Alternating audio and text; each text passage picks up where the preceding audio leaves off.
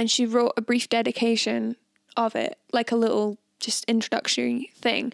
And she says, "May these verses find an echo in other hearts and be of help, especially in hours of trial, by reminding you of a Saviour's sympathy and a Father's love. May they help some to take humbly and patiently the chastisement which is sent, not less in tenderness than in wisdom. We are not as yet come to the rest and the inheritance, but thank God we shall soon enjoy both."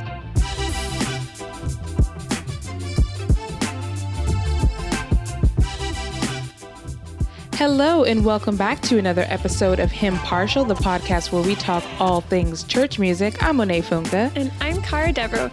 And in this week's episode, we're looking at the timeless classic, Before the Throne of God Above. We'll be celebrating a birthday, talking about assurance of faith, and giving credit where credit is due. But before we jump into all that fun, we want to encourage you to keep in touch so that you never miss an episode.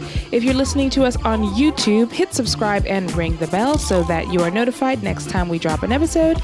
We're available anywhere you listen to podcasts, and it does help if you're able to drop a 5-star review in the review panel, wherever that might be. But the very best way to keep in touch with us is to head over to hymnpartial.com and sign up for our free weekly newsletter. That newsletter comes out once a week and it's not spam. And this always has fun, cool bonus content that you can't find anywhere else. So please go over to hymnpartial.com and sign up today. Yep. And you know what day it is today? It's the 21st day that the Lord has made. It's the 21st of June, and that is quite by accident. We've timed this perfectly. Yes. Because the writer of Before the Throne of God Above was born on this day in 1841. Oh, quite a long time ago, though. Yeah. The weirdest thing about it is that she actually died on the 20th of June, 1923, the day before her birthday. Just one day shy, goodness. Yeah, she was going to be 82, but she just never made it. All right. Oh, well. Her name actually was Charity Lees Smith, or Lace Smith. I don't know. L-E-S. Lees. Oh, I think I would say Lees. Lees. Yeah, I think I would say Lees. Yeah, she was a Smith. She was born a Smith. She was the daughter of an Irish minister and the middle child of 7. Oh. So, yeah, she was born in Dublin, and her father was a minister in Colebrook Church there. Is that a famous church? I don't know. Oh. I was like, maybe someone out there is like, oh yeah, Colebrook. Oh yeah, if you know of Colebrook Church, give this video a thumbs up. But honestly, I've never heard of it. You said it kind of like, oh, Colebrook Church, don't you know? I should have checked to see if it's still there. Anyway, there's not a lot known about her, but she seems to have grown up in a godly home. Mm-hmm. She seems to have been saved at an early age, had a good grasp of scripture. Always nice. Yeah, her first hymns and poems were published before she was even 20 years old. Okay, young and accomplished, huh? Yeah, makes me feel old and unaccomplished. So she married twice, which is why I was saying about her being called Smith. She married twice. The first time to a Mr. Bancroft, who passed away. The second time to a Mr. Deschenais. It looks French. Now, I read in one place that the second guy, she got divorced in 1915. Oh. But I couldn't find anything to back that up. Everywhere else was just like, yeah, she was widowed twice. Oh. Which is just as bad. I mean, it stinks for her, but it's different. Yeah. So, the reason I'm telling you that and making a thing about the second names is that her name varies between hymnals. Okay. So you might see Charity Lees Deschenais, or you might see Charity Lees Bancroft, and both are correct. It just depends when the hymnal was published. Okay, yeah, that makes sense. Depends who she was married to at the time. Yeah, but yeah. Apart from that, she emigrated to the US at some point because she died in California. Oh wow! In 1923, and that's where she's buried. Really? Yeah. Where in California? Oh, I saw this and I thought, I'll write this down because Monet might know it. Is it Oakland? maybe. Oakland, yeah. Oakland, California. Yeah. I think it might be in Oakland. It's NorCal. Or SoCal. Okay.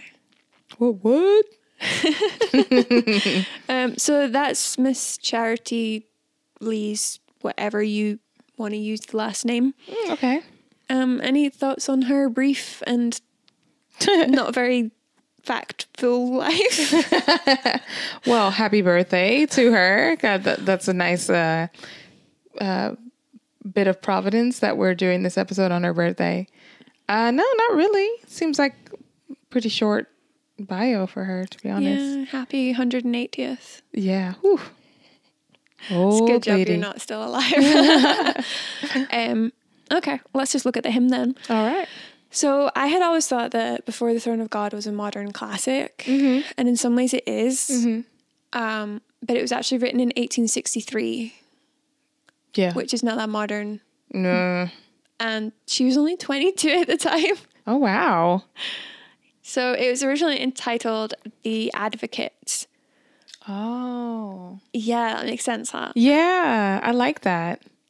It rose in popularity in the 1870s and then ended up largely forgotten. And it's possible that it was because it wasn't written with a particular tune in mind, and the tunes that were used for it weren't Exciting. amazing. Yeah. Some of them were a bit too sad, I think, for the content. Yeah. And people were just kind of like, nah. But we'll get to that. Yeah. About how it did come to be well known. Yeah. Yeah. So the tune it was originally set to when it first came out was a tune called Sweet Hour, which is quite a somber tune. I don't really know how it goes. I'd have to look it up. But It sounds sweet. maybe. So one of the wonderful things about this song is that it has so much scripture in it. There are references to Hebrews, Romans, Isaiah, and a bunch of other ones. Yeah. But Monet, would you mind just reading us the lyrics? Most definitely, I will do that with pleasure and joy. Before the throne of God above, I have a perfect plea, a great high priest whose name is love, whoever lives and pleads for me. My name is graven in his hands, my name is written on his heart. I know that while in heaven he stands, no tongue can bid me thence depart. When Satan tempts me to despair and tells me of the guilt within, upward I look and see him there, who made an end to all my sin. Because the sinless Savior died, my sinful soul is counted free, for God the just is satisfied to look on him and pardon me. Behold him there, the risen Lamb, the perfect spotless righteousness, the great unchangeable I am, the King of glory and of grace. One with himself I cannot die, my soul is purchased by his blood, my life is hid with Christ on high, with Christ my Savior and my God. Amen. I'd like to see the Mormons try and sing that one. I was almost like, oh, pay attention to what you're reading, because I feel like I know this song by heart. There's maybe a few dozen songs I know by heart, like hymn-wise, and this is probably one that it's almost by heart. Like it's, so I was like, wait a minute, am I going to mess up a word? Because I am just going from memory. Yeah, there's just so much richness in this song, though, and I don't even know where to start. But it's hard to tell, for me, do I love the song because it's a good song, or do I love it because it so heavily refers to Hebrews, and I love the book of Hebrews. Hebrews is a good book, let's be honest. But do you have any initial thoughts on it? I love the original name of the song, The Advocate, because one of the lines that sticks in my head when I think of this song is, a great high priest whose name is love, whoever lives and pleads for me. That's the line that just kind of like encapsulates the whole song to me. Yeah. Obviously, Before the Throne of God Above, conveys that as well. But I like the original title, and I kind of want to go back to that one. Let's just start calling it that. Yeah. That's the end of it, guys. Yeah. Yeah, this is a hymn that expresses a very real security in Christ, who intercedes for us. One of the things I like about it is it dwells on our salvation, but it's very clear that Christ is at the center of that salvation. Yeah. Amen. And I really love how uncompromising the lyrics are on that front. Charity evidently believed that once you're in Christ, you are definitely saved, and there's nothing that anyone can do to change that. And that is one of the great things about this song. It's one of the great, like, encouraging things about this song. Yeah. Yeah, in verse 2, she's really realistic about her assurance and her hope. You have that line, when Satan tempts me to despair and tells me of the guilt within. So she recognizes that we don't stop being sinners in this world. There's always a struggle. There's always temptation. We keep sinning. We keep having to repent. But you have the next line, upwards I look and see him there who made an end to all my sin. I don't know. The song just stirs up so many emotions in me, like in a good way, as we were talking about last week. Yeah. It's good emotions. Good emotions, yeah. Because the lyrics understand how hard the struggle can be, and yet they remind us that sometimes we need to recalibrate and stop, like, getting so lost in how sinful we are that we forget how great God is. Yeah. And that reminded me of that Martin Luther quote, which I should have written down, but paraphrasing, he talks about how sometimes the devil reminds him how sinful he is, and he's like, yeah, I am. Right. Great reminder, devil. Thank you. And then he's like, doesn't that make God's grace all the more wonderful? It does. Yeah. And then verse 3 really gets going with the praise of who Christ is, what he has done, and expresses an unshakable faith in his promises, which reminded me of that verse in Joshua 21:45, where it says, not one word of all the good promises that the Lord made to the house of Israel had failed. All came to pass. Like every single one of them. Yes. Amen. So Before the Throne of God Above does a wonderful job of teaching the powerful themes of Christ as our intercessor, an advocate before the Father. It teaches us that there is no guilt and condemnation for those who are in Christ. That's the Romans reference. And Jesus is the perfect propitiation for our sins. And he will keep us to the end. Like, once you're in him, you're in him. There's no changing that at all. Yeah. Which just makes it such a powerful, beautiful, moving song. I really love it. I love that line too. I know that while in heaven he stands, no tongue could bid me thence depart. It, just picking up on what you were saying, those themes in here from scripture, it's such a visual that, like, our Christ is alive and he is standing there as the advocate for us. He's there right now. Yes. Yeah. And as long as he's there, none of y'all could say anything to me. It does not make any difference. Best bit is he's not going anywhere either. Exactly. So this is not going to change. Exactly. It's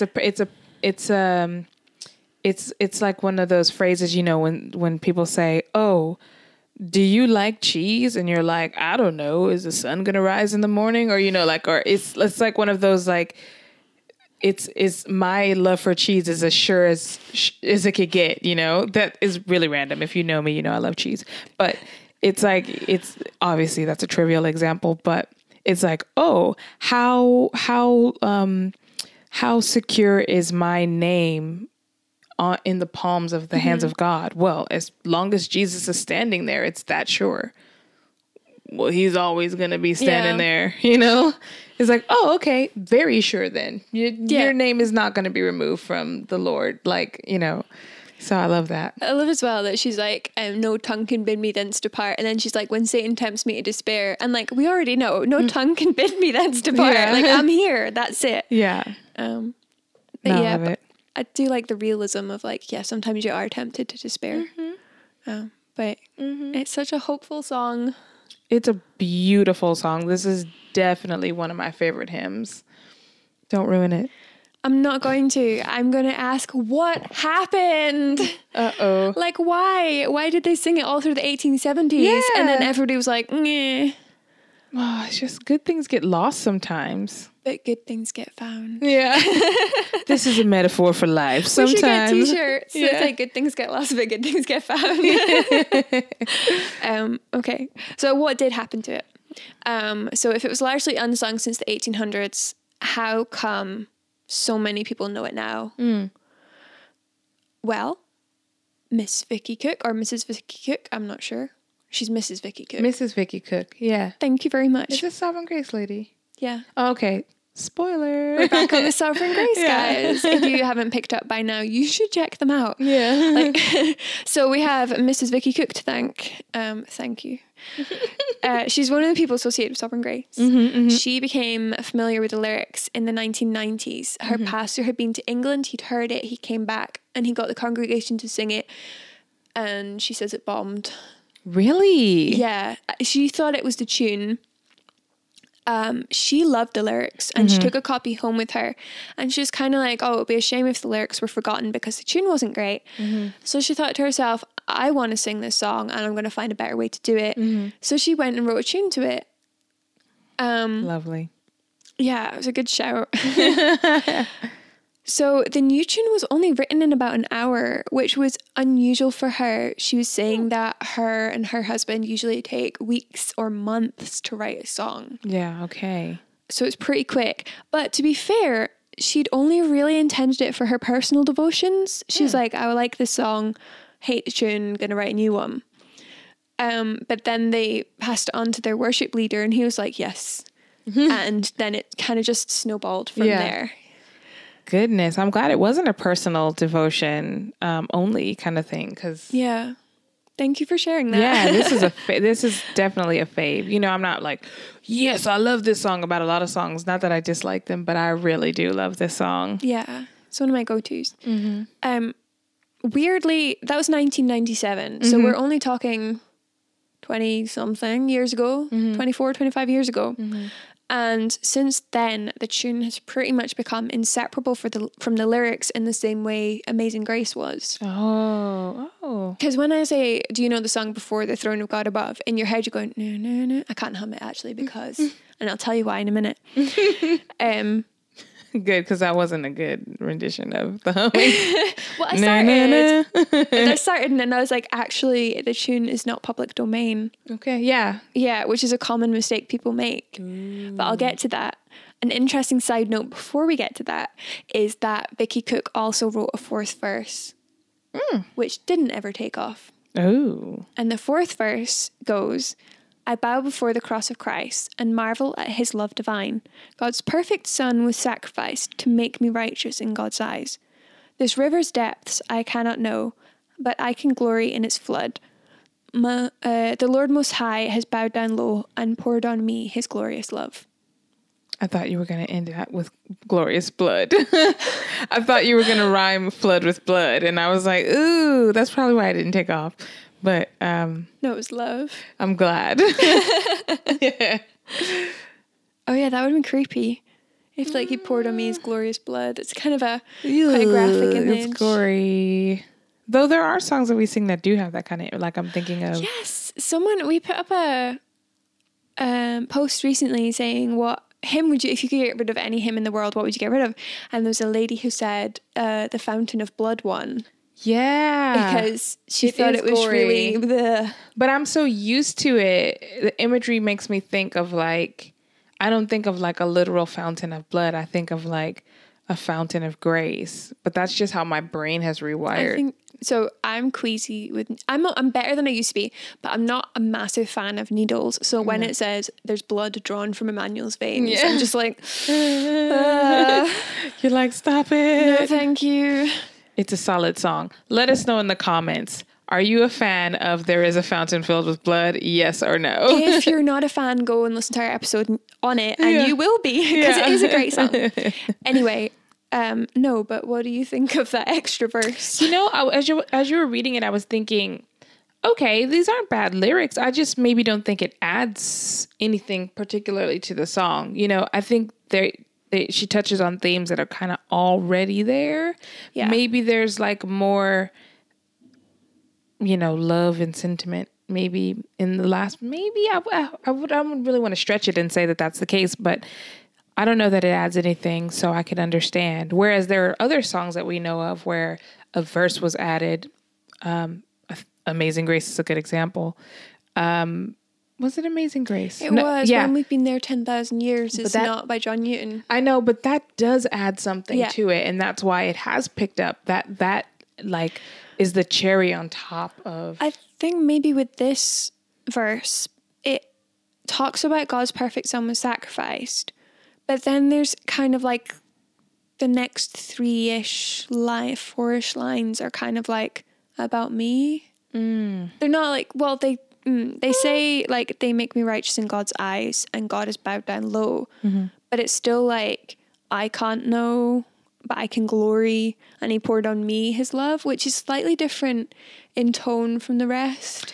I don't know. I would disagree. The lyrics talk about me a lot. And it said, my name is graven in his hand. I know that while in heaven and stands, my life is hid with Christ on high, with my Christ, my Savior, and my God.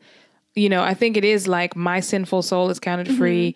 You know, I look on him who pardoned me. I think there is, sorry, I don't mean to just totally. I'm just like desperately trying to work out why it hasn't taken off. So I'm like, maybe that's why. I honestly think that they're good lyrics. They just don't necessarily add much that's not already there. I think like even it says like, you know, beholding there the risen Lamb, the perfect spotless righteousness. So it's already in the lyrics that Christ is our perfect propitiation, you know, for our sins. And you know, the great unchangeable I am, the King of glory and of grace, like all of those themes are already kind of there in the song. The song feels complete already, I think.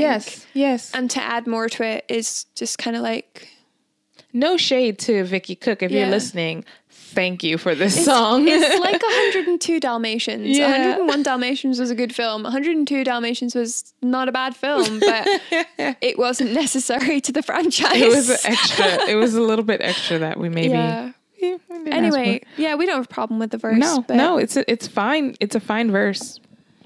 Maybe somebody will be listening to this and they'll pick it up. They're like, no, verse 4. Like...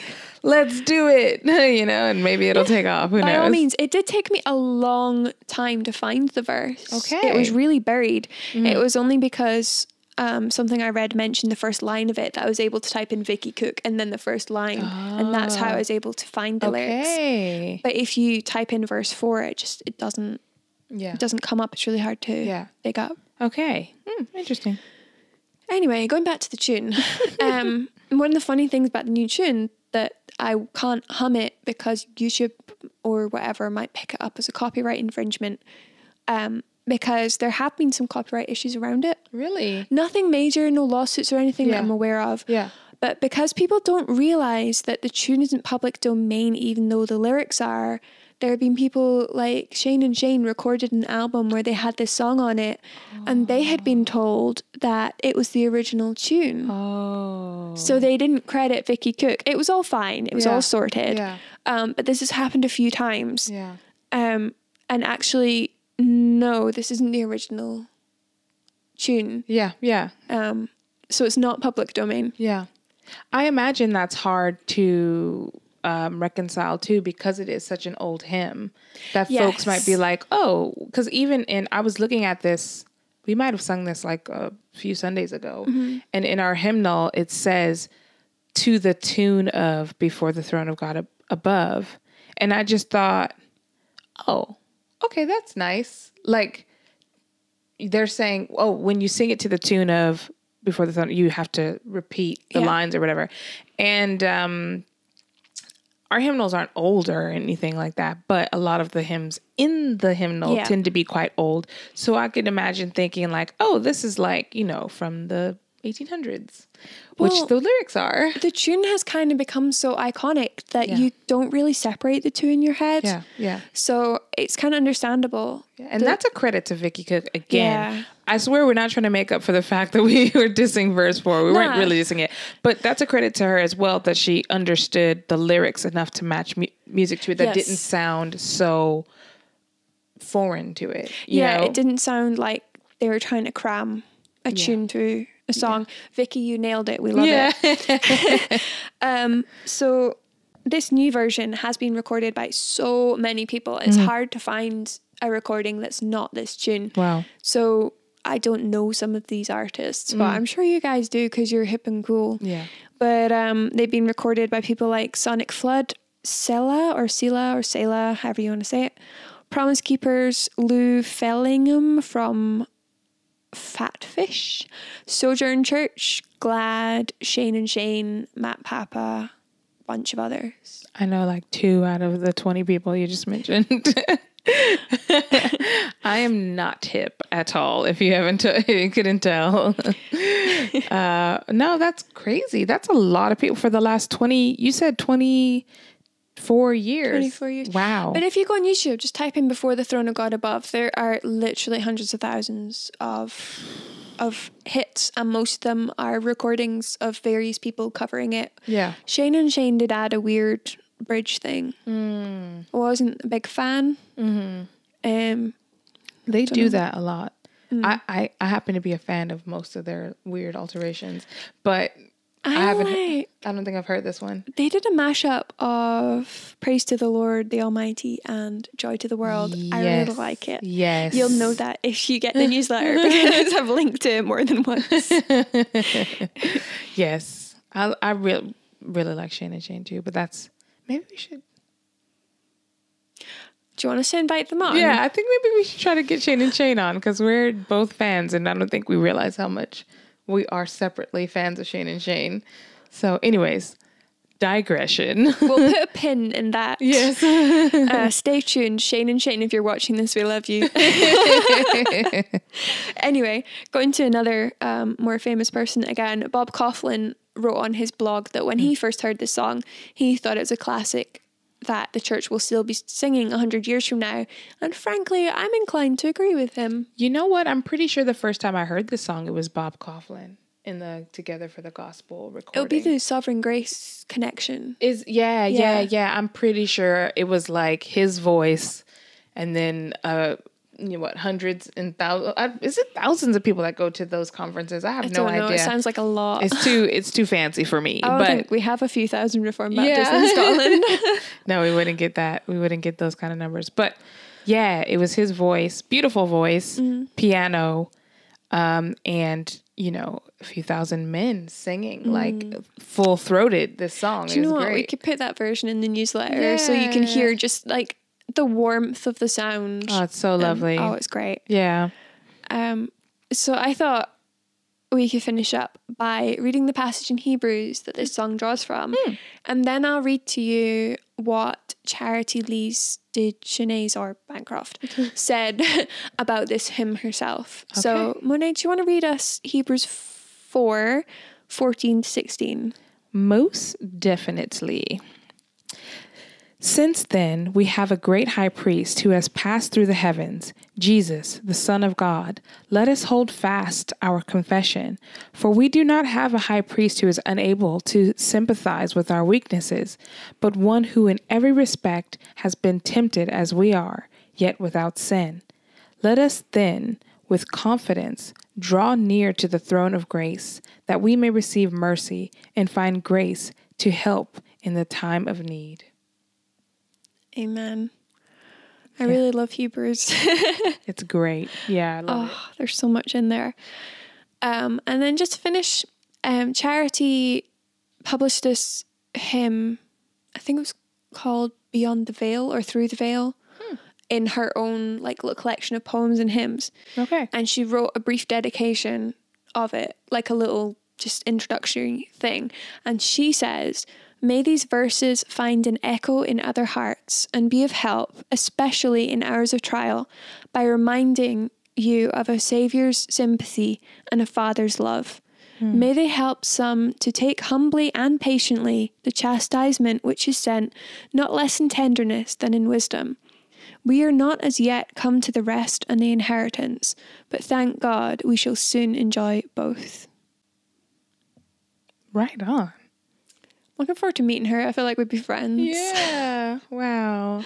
Well, praise God for Charity Lees Bancroft. Pick one. Yeah. Praise God for her and those lyrics, and for Vicky Cook in making this a fresh tune for us to enjoy. I'm very grateful for this song, and it is dear to my heart.